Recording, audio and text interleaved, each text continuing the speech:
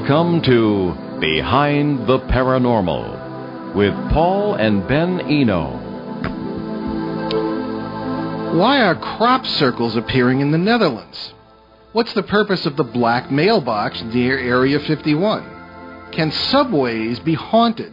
Oh, well, I do know that because I do travel through Boston quite a bit, and they can be haunted. Well, actually, I don't know. Well, they're hauntingly loud. We'll leave it at that. Hey there, welcome to the 534th edition of Behind the Paranormal with Paul and Ben Eno. I am Ben, and those varied questions came from my co-host and partner in the paranormal, my dad. So this evening we bring you an open line show to address your questions, whether it be email, Facebook, whatever. We welcome your phone calls as well if you have a question or comment. It's 401-766-1240 or from anywhere in the U.S. or Canada, 800-449-1240. Well, so we are off and running. This one is from, our first one this evening is from Allison in Hampshire, United Kingdom. Alrighty. So Allison writes to us, I'm a UK listener. I love tuning into your podcasts. It's a very odd sentence. Firstly, what is the purpose of the black mailbox near Area 51? All right, let's take those one at a time. All right. Okay. Now, I have been there, and it's not black. That's the very day I was chased across the desert by people with government license plates. It's another story we've talked about in other shows. But there is a local farmer. I shouldn't say farmer, rancher down there. He's the only rancher in the Tikaboo Valley, which is what that's called. Now, if you see some of the documentaries or special shots of when you used to be able to get anywhere near it to take enough photographs, the Area 51, the Tikaboo Peak was the place where you'd want to go to do it. Now that's all closed off. And for anyone who is uninformed about Area 51, it is a secret government base, although President Clinton admitted that it did exist. And whether it's actually called Area 51, part of the Nellis test range down there, Nellis Air Force Base, huge amounts of Nevada, or Nevada as they call it, are owned by the government. As a matter of fact, in the news lately was the rancher who was facing down with the Bureau of Land Management, which is an agency we don't have in this part of the country, but out west of the Mississippi, the Bureau of Land Management handles enormous amounts of any of the non-military federal land that the federal government owns, and they rent it out to ranchers and things of this kind. But in any case, there are huge amounts of land that are owned by the central government out there. And Area 51 has, I believe, the longest or one of the longest airstrips in the world. It's well known that secret aircraft are developed there. The various stealth aircraft were developed there, and people go out and it's UFOs, or they think they're UFOs, and they see lights flying around. I didn't see anything when I was out there myself. However, I did see this mailbox. Now, I believe it was put there by a fellow named Steve. What's on my notes? Or Steve Medlin or Medlin? I don't know. Hold on a second. Okay. No, on the note. Oh, right. You can read my I can't read that at all. All right, let me see it, please. Please. All right, Steve Medlin. Yeah. Right. All right. Well, you're right the first time. Okay. Do you want it? You can have it. Thank you. Right. You can read the rest after we're finished answering the question. Thank you. In any case, it was he found it full of bullet holes one time in 2003. That's what I've heard anyway, and he changed it, and the mailbox is now white. Contrary to popular belief, it is not the mailbox for Area 51. It's along the road out there that goes to Rachel, Nevada, which is the closest village to the base, and a number of the workers at the base live there, 30% of whom have cancer, interestingly enough, in this little tiny village in the middle of the desert. And people go to this area where the mailbox is, and it's kind of almost a tradition, and they will gather at night, UFO aficionados, and see if they can see lights over the mountains that are between that area and the base. As I understand it, the base itself is about 13 miles from there. And, of course, it's not like New England. I mean, you can see huge distances. And, as a matter of fact, in the Arctic and in the desert, I've always found it's very difficult, or even on the moors in England. In your area, Allison, I just have a lot of people have trouble judging distances, okay? Yeah. Whereas in New England here, or parts of Old England too, certainly there are hills or downs or whatever, and you can tell by trees and everything where things are. But the thing is that you've got a really odd situation there in Area 51, and but the mailbox, and I believe there is a slot there, and people can put any sort of note or letter, whatever, about what they've seen there. Okay, and they can put it in that mailbox, and I don't know what Steve does with it, but in any case, we have a caller, and welcome to Behind the Paranormal. Hello. How are you? I'm fine. Good. You have a question or comment? This is Professor Leibniz. Professor Leibniz. Okay. Yes. Leibniz, the philosopher. So we're having a multiple world experience. So what can we do for you? Did you have a comment about the black mailbox or anything else? Well, I bought a black mailbox myself, but the bottom line is that I just wanted to tell you that I just came from another interesting trip. Okay. What was that? And I arrived from a place called Neptune. Okay. And basically what I thought was, I thought it was a planet as I left Neptune, but then there was this neon sign that said, Neptune Bar and Grill. I see. So, as it turns out, I was incorrect. This wouldn't be King Umberto, would it? I'm sorry, say what? King Umberto the First? No, but I know him very well. Okay, very good, yes. And if you knew him like I knew him, you wouldn't want to know him. Okay. So but the Neptune Bar and Grill, was it made entirely of gas or was it solid? Well, as it turns out, it started out solid, but then it became gas. Oh, really? Usually it's the other way around. Astrophysicists would be most interested in your experience. Beyond this phone call, I would suggest that no one would be interested in my experience. Okay. But as it turns out, I was incorrect. I was so excited I was going to call and tell you this. But as it turns out, so it's a nice little place. Well, that's very good. And where is it? Burrillville or Hampshire, England, or Neptune? Neptune. Oh, Neptune. Oh, okay. Right. Well, there is some question about whether. Well, that's one of the 8 planets that survive since Pluto was demoted to a protoplanet several years ago. So that's right. No more Pluto. No, except in Disney cartoons. And they didn't have very good waitresses there anyway. No. Have you ever been to Nevada? Nevada? Yes. I didn't realize that was a planet. Well, it is now. It replaced Pluto.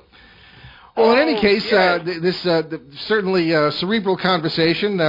Maybe we should move on. As you would expect. But in any case, I'm going to head back to Italy and visit my cousin. Oh, very good. Well, good luck. You'll need a medium to do it, I think. I just wanted to drop in by phone and tell you my misadventure. Well, very good. I'm very, very glad that you did. Indeed. And call again sometime. Indeed. Oh, not too soon. Yes, indeed. I will spare you that. Okay. Have a pleasant evening, and we're listening. Very good. Indeed. Very good. Thank you. Talk to you soon. Bye-bye. Bye-bye. I suspect that was our old friend Steve Bianchi. He used to be our producer. It took me a second. Yes. It took me a second, yes. and then it all came back. While doing our show on very, very strange chances and coincidences in history, I found a photograph of King Umberto I of Italy, who was the image, the twin of our dear friend Steve Bianchi, who is always a good friend and wonderful, witty fellow who used to host the afternoon Who indeed show goes to Neptune. Indeed. So, okay, that's the story on the black mailbox there at Area 51 and or near Area 51, and that's all I know about it. So why don't you continue with Allison? All right, more questions from Allison. So she goes on to ask it's sort of a statement, then a question. So the London Underground system is reputed to be haunted by half-human creatures. Does this alleged phenomena occur in the U.S.? Well, I don't know about half-human creatures, but the London Underground... half what? Well, that's it. Yeah, half squirrels, I don't know. But the London Underground, for those who don't know, is the London subway system. It's one of the oldest in the world. Actually, the oldest one in the world, I believe, is in Boston. Oh, really? Well, actually, that you ought to know better than anyone. Well, that would make a lot of sense. Yeah. There have been all sorts of rumors about haunted subway systems around the world, especially from Paris, as I understand it. We have never investigated that, except in your daily travels through the hub up there, as we call Boston. It was referred to by some august author as the hub of the universe. And I wouldn't really call it that. No, perhaps not. I wouldn't call it that. No, but in any case, yes, we do hear these things, and of course, there are always rumors. We have never done a show on this, but we have a lot of contacts who have told us about this, and I just have a little bit of trouble with it, which just seems strange coming from me, because I always say, don't be too sure what not to believe in. I found that out as a reporter. But that there are caves, particularly in this country, in the West and Midwest, where there are underground bases of supposedly extraterrestrials or something else, and also a lot of strange creatures coming that live in the Earth. There is a theory, which no one takes very seriously, about the Earth being entirely hollow. Certainly there are obviously cave systems, things of this kind. But there was a pretty well-attested case that when we spoke in Rendlesham in Suffolk, England, a couple of years ago, Ben, that we brought up, one of our points was that the Rendlesham Forest UFO incidents of 1980, which are very famous, subject of a new book. We're going to have Nick Pope on in a few weeks with Jim Pennison and John Burroughs to talk about the new book. It's going to be a wild time. Yes. That is just the tip of an iceberg when it comes to paranormal phenomena in that area. There are certain areas that seem to be extremely susceptible for a number of different reasons to various kinds of paranormal phenomena, all of which are connected. You can also bring the idea of context into it, too. That's very true. Because, I mean, one man's ghost is another man's UFO is another man's Sasquatch. That's very true. But in reference to underground creatures, they had the two green children that supposedly came out of a cave in that area. I believe it was in the 1600s. I haven't naturally. It's going to be in our new book, Cosmic Journey, which should be out by the end of the year. We'll let you know. And so strange creatures living under the ground or strange people are very common. I'm not too aware of any subway systems that, while being constructed, have encountered anything of that kind. But I know that the Paris subway system supposedly has ghosts.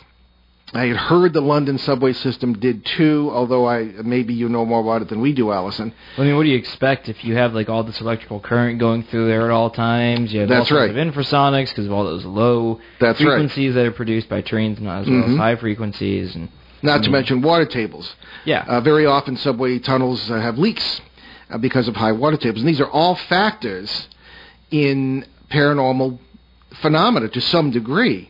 And we've often, when Ben mentions infrasonics, we're talking about a phenomenon whereby apparently, and this was discovered in England about 1998, that certain sounds can be trapped in a certain area. And Ben can speak about this more learnedly than I can, but can either create the illusion of paranormal phenomena, basic paranormal phenomena, such as basic apparitions, things moving in a limited way, of course. Or they might presumably open doors between parallel worlds where those things are actually going on, and this apparently is possible in quantum mechanics and quantum physics. So we really don't know, after that long answer, Allison, too much about it. I, at least, will be in London in October, God willing, and we'll maybe make some inquiries about that, and we'll see what we can come up with. But, yes, I have heard of it. Although there isn't too much about strange kind of creatures coming through there. There is an H.P. Lovecraft story centered in Boston. Pickman's Model talks about that sort of thing, but nothing about subways. So can we proceed there? That's it. Okay. That's it. Well, thank you, Allison, for writing. Glad you're listening. And a word about the podcast. We are, again, receiving constant reports of people having trouble accessing the podcast. It's a good thing they're free, or we'd be in real trouble. Someone wrote in last week and said that CBS podcast, the old CBS podcasts are very accessible, but the podcasts from here on WOON are not. Someone else wrote last week saying they can get the podcast from ON, but not from CBS. So I just don't know what to tell you. It often depends on the device you're using. We find that if you're using an ordinary computer and just access the website, it's fine. I think people have, I'm told at least by some web gurus who, one of our hosts, that if you use a computer, you're not necessarily, if you download it, you might have some problems on certain devices, whereas if you just listen to it over the website, which of course chews up your data, then unless you have Wi-Fi, then that might be easier. So, but again, don't hesitate to report problems to us on that score. Okay. This is a very long one. Do you want me to read this? Okay. Yes. Okay. This is from Teresa, and it's quite interesting. Possible spirit attachment, Teresa writes. Teresa writes, I'm a sane, normal lady with a Baptist background. That being said, all my life in every home I have lived in, some small ghost-like experiences have occurred. The first I can remember, I was 3 or 4 and waking up, seeing a being glowing down at me. My grandma was asleep next to me, so I ducked under the covers in fear, and the next I knew, it was morning. In each home, after small things happened that were weird and scary, but not out of the normal. At 19, my mother passed away, and I moved from Ohio back to Indiana to live with my mother's mom, who, like my mother, had cancer. She was a devout Baptist who didn't believe in ghosts or the paranormal at all. I guess she would say it was Satan or demonic stuff. I got married and moved into a newly built home about 6 months before she passed away. It was a very stressful time for all of us. She went to a nursing home about a week before she passed and was not happy about it. I got a call on Halloween that the end was near. She was in a comatose state that day. I stayed the night and went home at about 5 a.m. to shower and come back. This is where I think my current issues, which lead me back to ask your advice, began. I was showering and suddenly everything went black. I thought I was passing out. I'm unsure how long this actually lasted, but it seemed only a moment. When we got back to the nursing home, my grandmother's brother stated she took a turn for the worse and he thought she was gone. About the time my spell occurred. Of course, I told no one at the time, assuming it to be stress or just being tired. Now, this is very interesting to me. This has kind of happened to me, too, in a way, and we've had many, many people report to us that this blacking out occurs at what we would call the nexus of parallel worlds. You know, and perhaps on one side something is happening, the other side it is not. So, or you've got some kind of transition going on. And you have to remember, and this gets back again, Ben, to what we've been calling the island theory. Yeah. If you have the island theory of what people are, that we're all self-contained little units separated from one another, all our imagination, all our memories, all our powers are contained within our brains or in our bodies. Well, I mean, it goes back to, like I was saying to somebody at the paraconference we were at a few weeks back, I was like, if you're really gonna like delve into this stuff, you have to really start at the basis of how we think. And if you think in a fashion that's like an island theory, and that's your base for going off of stuff, from what I've learned in not only just different areas of just basic common thought, but in like areas of science and stuff, you have to have a base with which you can make your first steps in thinking. So if you think that if you're an island, like everybody's their own self-contained thing, no one has any connection to anything else around them, but they have some sort of weird, shallow idea that, oh well, we're all good friends, but we have nothing to do with each other. It's very materialism. Yeah, exactly. When you get into materialism, and then that colors your thinking in a way that what's the word? Well, it colors your thinking. Yeah, I mean, materialism being the idea that everything is matter. There really isn't anything outside of matter except energy, which is just the relations between matter and other matter. You know, and that's not only outdated; it's pretty much been blown out of the water by quantum physics. And mainstream science is really struggling with this because they don't know how else to think. Yeah. One of the problems with our educational system, as I'm always griping, is that we are terribly over-specialized. We learn about one thing. You know, I've lectured at journalism schools, and I'm thinking of one in particular, not far from here, where I would ask the students when I was finished. Actually, the professor asked me, "What is the one thing you would suggest that our students do?" I say one word: read. Read anything. Read the classics. You'd be surprised the reporters that don't read their own newspapers or magazines. It's frightening. And these people are supposed to be informing us. They don't know about anything except journalism and the theory. They're astounded when they get to a newspaper or a magazine and they have to go cover the police log. Well, they're not in the magazine, but go cover the police log at 6 o'clock in the morning. Crawl into the police station and look and see what's happened that night. And they're amazing. They're amazed at the drudgery. They think they're all going to be Lois Lane or maybe even Clark Kent. So, I mean, this is the problem. And again, it's all just it comes down to the island theory. You cannot believe in ghosts as spirits of the dead in the closest and most common definition without believing in the island theory. You can't have that kind of thing unless we are totally isolated from one another. That's why there's even debate about whether there's such a thing as ESP, extrasensory perception, or psychic energy or power, as it's commonly called. You wouldn't even have that argument if you realized, and you liberated your thinking from Western thought, that we are really all part of one being, really. So in any case, I think what's happening here after that long background, Teresa, is that when you were, it's a possibility that when you were in the shower, you had that. It's almost like if you ever remember an old slide projector changing slides. There's a slight darkness and the next slide appears. I think that's happening to us millions or billions of times every second. We're constantly. It's not infinite amounts of times. Infinite amounts of times.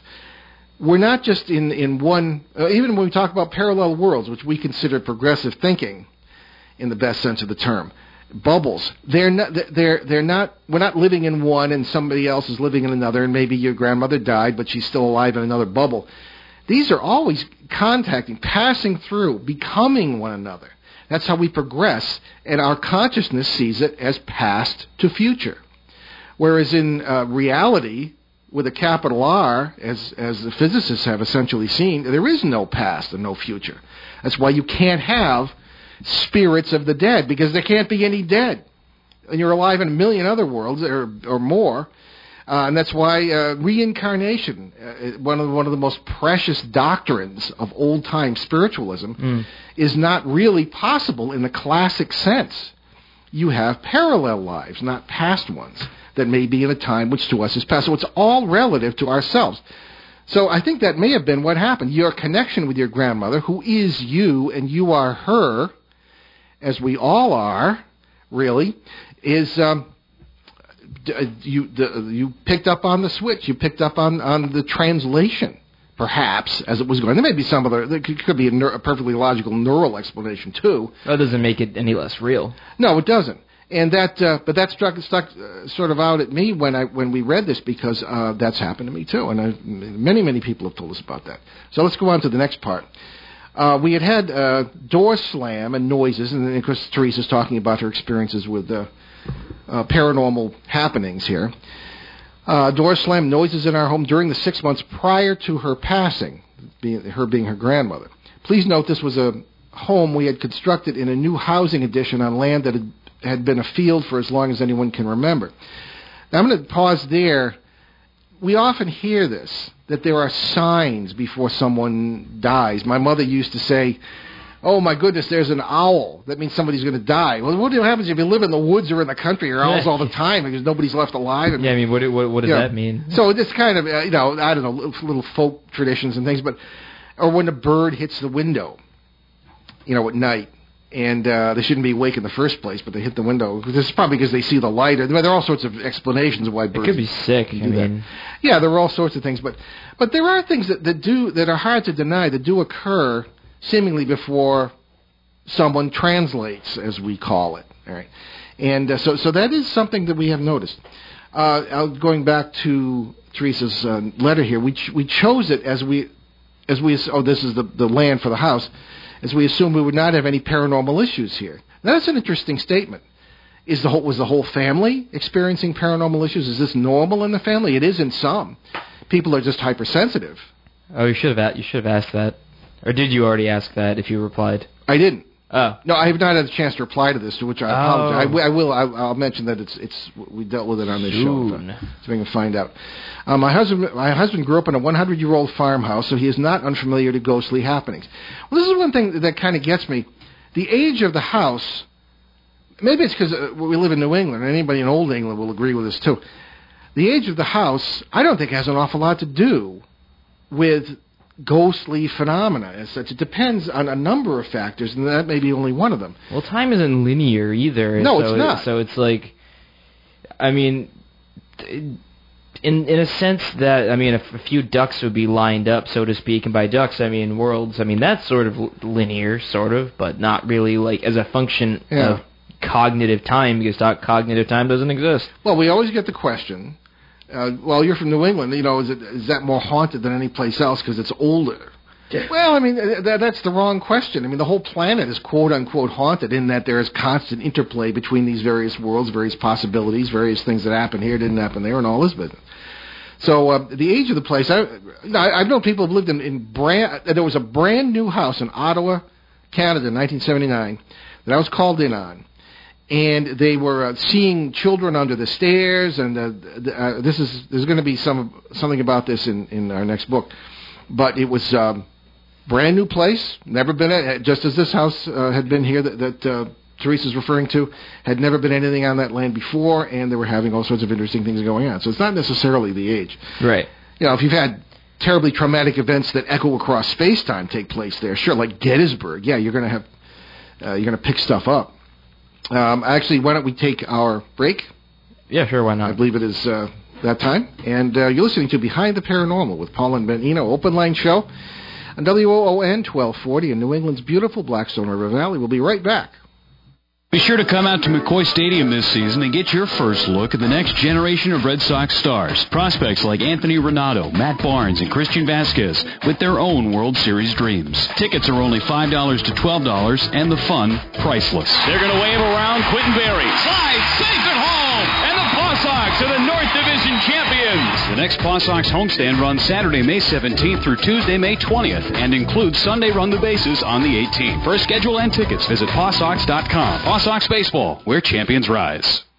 Okay, and we're back with Behind the Paranormal here, and wanted to tell you about, well, first of all, after our show tonight, stay tuned for the sixth game of the Boston Bruins and Montreal Canadiens. There's an exciting series there. Yeah, they're playing up in Montreal. Yeah, playing in Montreal tonight, and I can't believe it's May and 80-something degrees here, very unusually warm, and we're still playing hockey. That's pretty interesting, but long season. And certainly some of the charities that Ben and I have adopted, a lot of veterans charities, both American and Canadian, and check them out at BehindTheParanormal.com, and you can find out about them, and they're very well worth supporting. Oh, yeah, and also don't forget about it's actually this May that St. Anne's Arts and Cultural Center is celebrating their 100th anniversary, and that is a magnificent building. It is. Right here in Woonsocket, Rhode Island, if you do live in this area. It's right over near, near Social Street. I can't remember the exact street that it's on. I should. Well, it's on Cumberland. Yeah, it's on Cumberland Hill Road. I don't, you'd think... It's Mendon Road, but, it's over near the hospital, and there's Dunkin' Donuts there. You can't miss it. It's one of the most beautiful...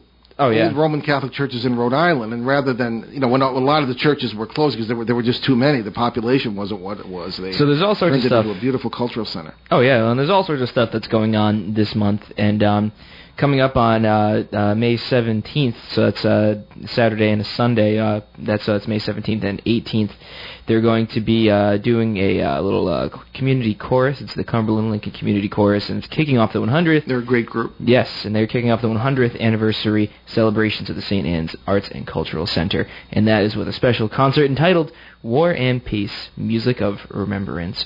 And so that concert will be presented on Saturday, May 17th at 7, and Sunday, May 18th at 3. So tickets are $15 and may be purchased at the door or by calling the Cumberland Lincoln Community Chorus at 401-378-7073. Very good. Thank you, Ben. So let's begin again with our phone numbers. If anyone would like to call in, this is an open line show. It is locally 401-766-1240, or from anywhere in the U.S. and Canada, 800-449-1240, 1240. Now, immediately, I'm continuing with Teresa's letter here. Oh, actually, I did. Well, actually, we could go over this afterwards. I did find some. I did dig up some stuff on the London Underground creatures. Oh, you did? Okay. We can go back to that for a second. I was looking through it. So what's the other half that isn't human? I don't know. There are numerous reports. One of them from I think it was 1954. That said some woman was waiting for a train. It was a late night train, and she saw a panther kind of thing run by. But there's also this you know how they do footage of maintenance of tunnels and all that. They send down little robots or whatever, and they're monitoring everything and they record everything they see. There's some really interesting video that they have. It's up on YouTube, and there's most of it I didn't really see anything. There's one where a streak ran by, like something running really fast, and then this final bit, the last like 30 seconds, you can see this like figure had these bright shining eyes, like leaning over, like from like behind a wall, and like this light shining like around it, but not like towards it, and it keeps like peeking back and forth, and it stands out just a little bit, like staring at. I don't know if it was a person or if it was like one of those like robots or something that like. There wasn't a rat. No, it was big. It was like huge. There's some pretty big rats in the subway. Well, no, it wasn't like peeking out from behind like a little bit of a wall. Oh, you're pretty discriminating when it comes to that. So, yeah, I mean, that's why I was just like, whoa, that is not an animal, because it was like human stature. It was like if you're looking at a doorway, and say you're shining a light or something, and there's somebody looking around that doorway, like around your height, like standing like upright, looking over a doorway, like behind a doorway, something like that. And it was just coming in and out, and I was just like, that's probably something shining off of it. But then you could see like the light reflecting off the eyes, just like everywhere. I was like, wow, that's pretty freaky stuff. But I don't know when it's half of anything. Apparently, there was some horror movie made about this in 2004, but that just sounds stupid and looks stupid. So I'm not sure if this is from that movie or if it's actual like footage. So I'll do a little more research. You have to be very careful about things on the internet, and not to interrupt our discussion of Teresa's very good questions here. But I received a call from one of our relatively frequent guests, who said that oh my gosh, you have to look at this video. It was taken in Afghanistan by a Marine armored column that was stationary there, and there was a triangular-shaped UFO.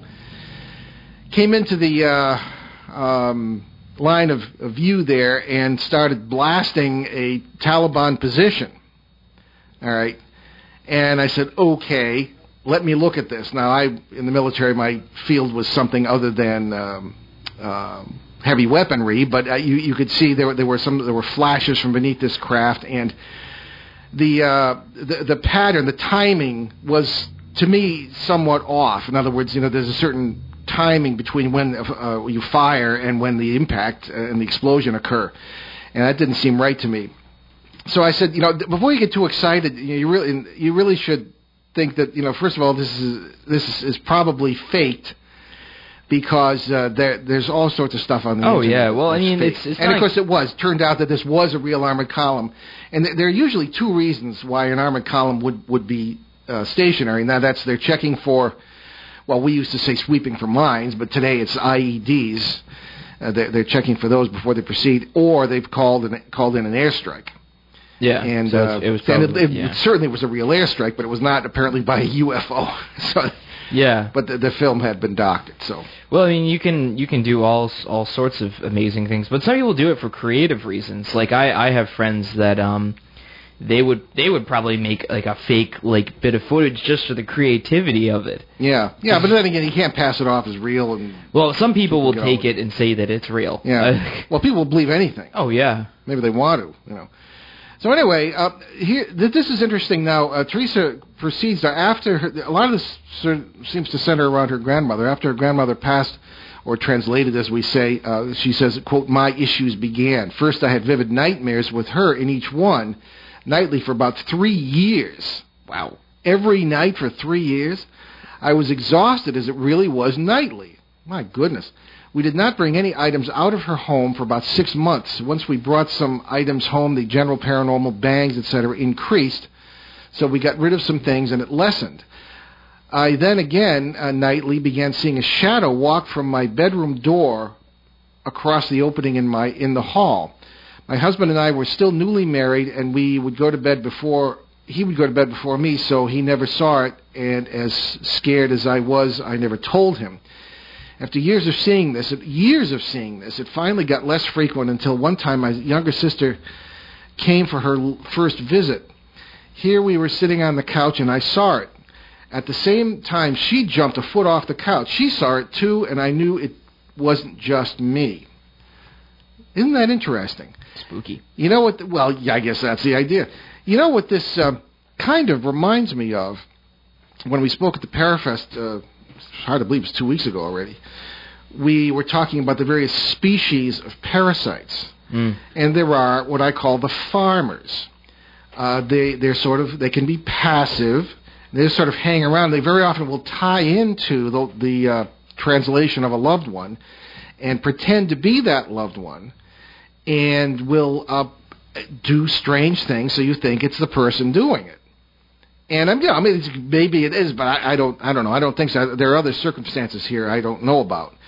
Yeah, but, we're not there for one. So. No, we're not. But we're always saying we can't really sit in our the swivelly chairs and throw down judgments of whether this is real or not. Well, at the same time, we ask people to tell us about their experience. Specific. Yes. Yes. Well, no. I mean, having been through this for so many years, so often it does strike me, there are certain things one recognizes.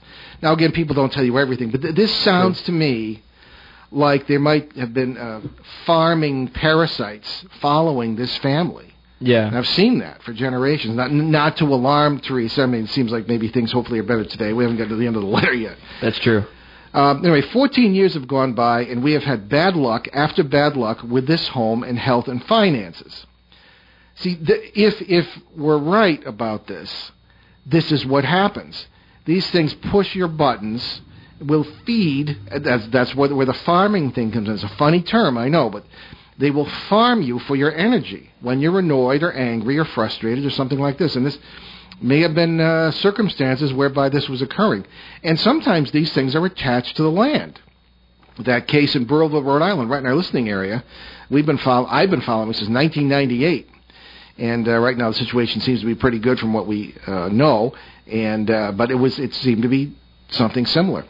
Health-wise, back to the letter. Health-wise, I personally have fibromyalgia and am so tired I have to pinch myself while driving to keep from falling asleep. Good Lord, that doesn't sound safe. My husband, who was healthy as a horse, found out he had diabetes at 45. By 47, he could no longer work due to neuropathy. He found out he is bipolar and has panic attacks.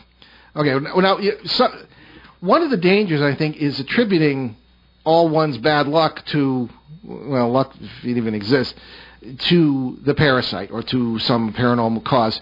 And while there may be something to that, you have to realize that as you get older, things do happen. Take it from one who knows. Yeah, well, I mean, transpersonal psychology, I think, is really good at this, like Carl Rogers and all that, yes, who is really, really big into self-talk. And you ultimately can control how you feel by thinking a certain way. So if you think, oh, well, today is going to suck, I'm going to have a bad day, you will. But if you think happy thoughts and you're just like, yeah, I'm going to do this, I'm going to do that, I'm confident, I'm going to do all this stuff, you'll do it. Yeah. I mean, you ultimately can control the situation. Well, let me continue. It sounds like we're getting into biblical issues here in the sense of plagues.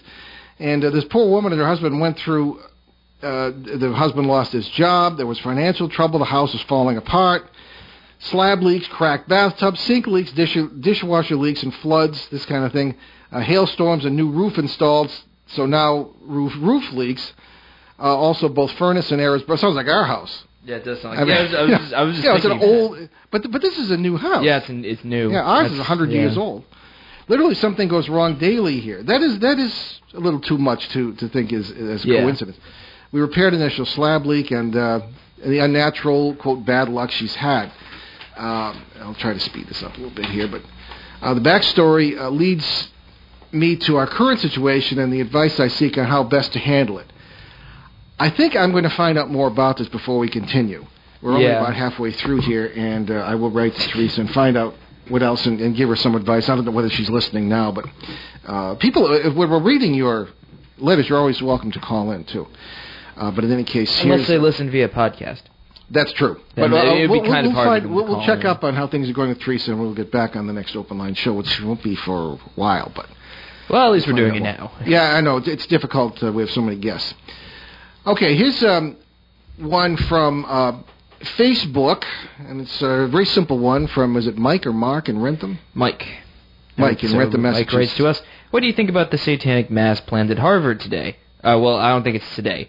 I think it is today. Is it today? I think so, yeah. Because this only just came in, and it was so simple that I said I'll include it in the show tonight. Usually these go back a ways, these open line communications. However, okay, I had heard of this, and this is supposed to be, well, according to the news that I had about it, it's Harvard University, for Pete's sake, right? It's supposed to have a black mass, as it's called, despite widespread condemnation from religious and educational leaders, even some of the people at Harvard. The event is organized, as I'm told, by the Harvard Extension Cultural Studies Club and the New York-based Satanic Temple. It's to take place at the Cambridge Queen's Head Pub and Memorial Hall, an on-campus bar, and is being billed as part of a, quote, larger effort to explore the religious facets, unquote, that influence contemporary culture. I don't know. I don't think, personally, I've never, well, first of all, people tend to think that satanic worship and Wicca or witchcraft are the same thing. They are very much not.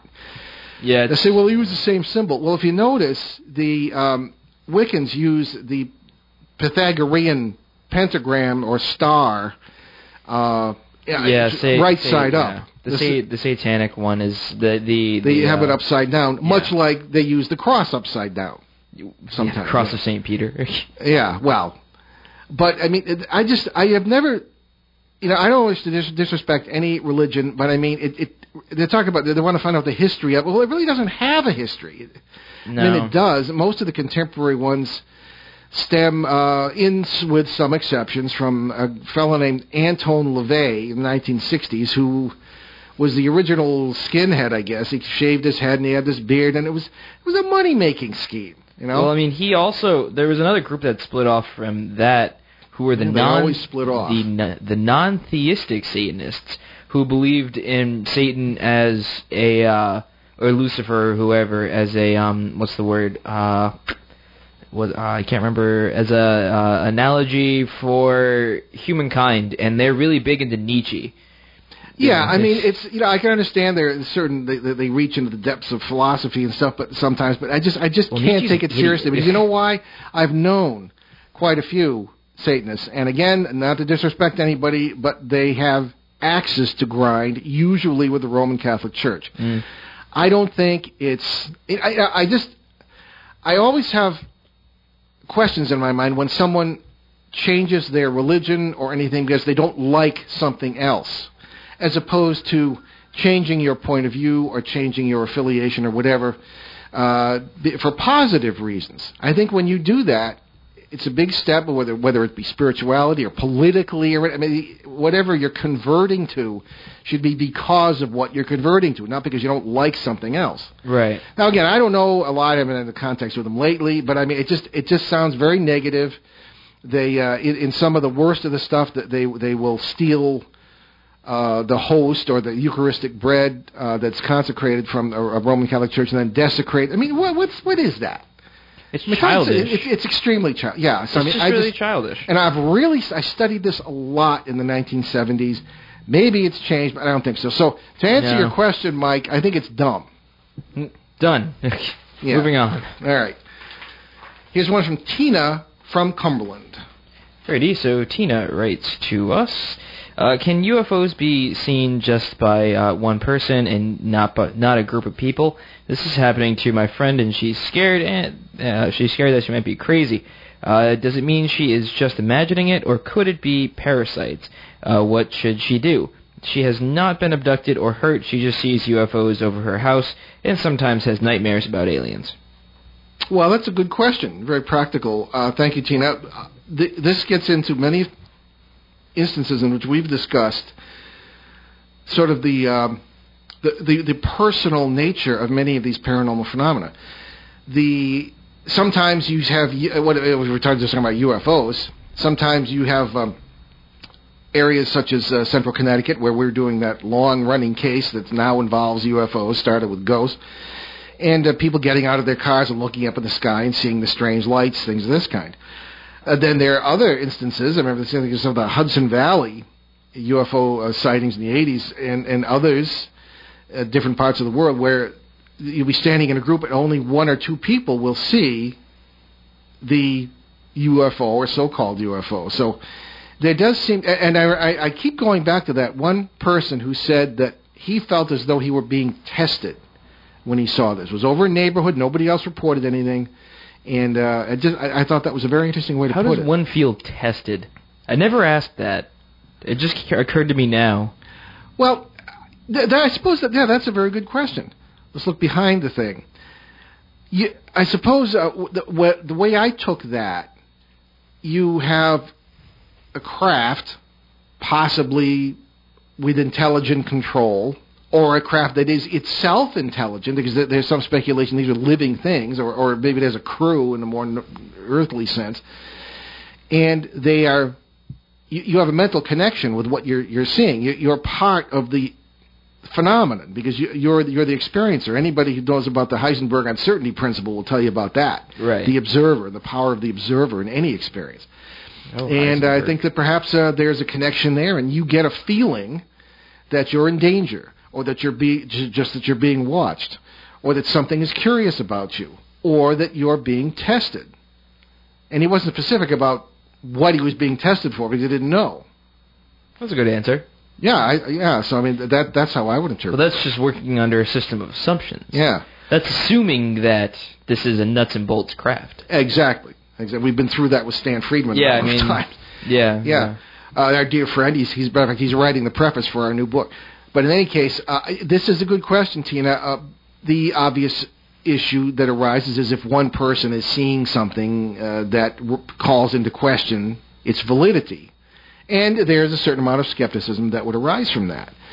I would be curious about the person's medical history. Are these issues ongoing? Do other people in the family see? Well, that's assuming that no one else has seen it. I mean, this is still New England after all, and Yeah, we don't believe what we see. Right, and even if we do, we just are like, oh well, whatever, and then don't talk about it. Yeah, It's just like it's just one of those things. Yeah. Well, so I mean, I'm going to ask some more questions and see if I can find out some more about this. But indeed, I would say provide support for your friend. I would like to know if she's taking any grief about this, or if she's told her family about it. Sometimes, if you don't share these things with your family, you don't know if they've had the experience or not. So that might be something to consider. But we'll be in touch on this as well. Alrighty, so moving on, Bill from Arizona has a question sent to us via Facebook. And the question is, I just found your podcasts, and I really enjoy them. Your ideas about the multiverse make sense, but can be hard to understand. I have a brother that is diagnosed schizophrenic, and I get the same impressions that you do, that he is conscious of several worlds where he is living at the same time. Maybe he is not really crazy. Maybe the rest of us are just narrow-minded. Do you have any advice? That's the first question. Okay, advice. Well, just from my own experience, back in the 70s, when I first encountered schizophrenics in the context of doing pastoral work and academic work at psychiatric hospitals at the time, I just got this impression that there's more going on here than you might seem. Some of these people seem to be living in horrible worlds, others in beautiful worlds. Very few of them were disheveled, as you might say. I thought very few of them were not at peace with what they were. I shouldn't say at peace. That's not a good word. Very few of them were sort of not able to handle what they were doing in the sense. Now they couldn't really live peacefully in our world, which I think is rather narrow. But they seemed to be at home almost in other worlds, whether the worlds were good or not. And the impression that this is one of the origins of my ideas, or the ideas about the multiversal nature of reality, that some people are just more sensitive to worlds that they're already living in their subconscious minds. I think that, and we've also had questions about this, that you've got all sorts of infinite numbers of worlds in which there are versions of ourselves living according to some interpretations of quantum mechanics and according to our experience of the paranormal.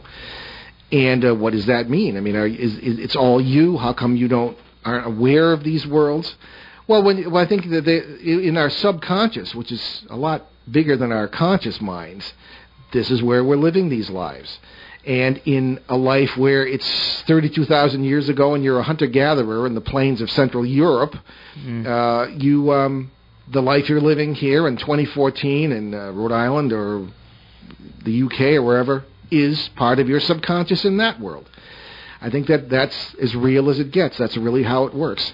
You can, if you are at peace and develop your spirituality and make the right kind of unity within yourself, you can take the benefits of the wisdom, of the knowledge, and of the good things that you're living in parallel lives. At the same time, you could be tied into terrible lives. And I think this is the essence of what, or at least the basis of what's happening in these people who have schizophrenia, at least in some cases. I'm not going to say all of them are. I'm no psychiatrist or psychologist. I know that half the ones I worked with in those hospitals were fruitcakes themselves. Right. Well, I mean, Bill goes on to say, from what you say, some doctors are open-minded about this. Yes. But he goes on to another question, which is, and how does all this work with the multiverse? Is it that we are all different people? And do you think the government knows about this? Interesting series of questions. Yeah. Well, as I just explained, I think that's how it works. Our subconscious contains these lives, and they're just as real as this one, sometimes maybe more so.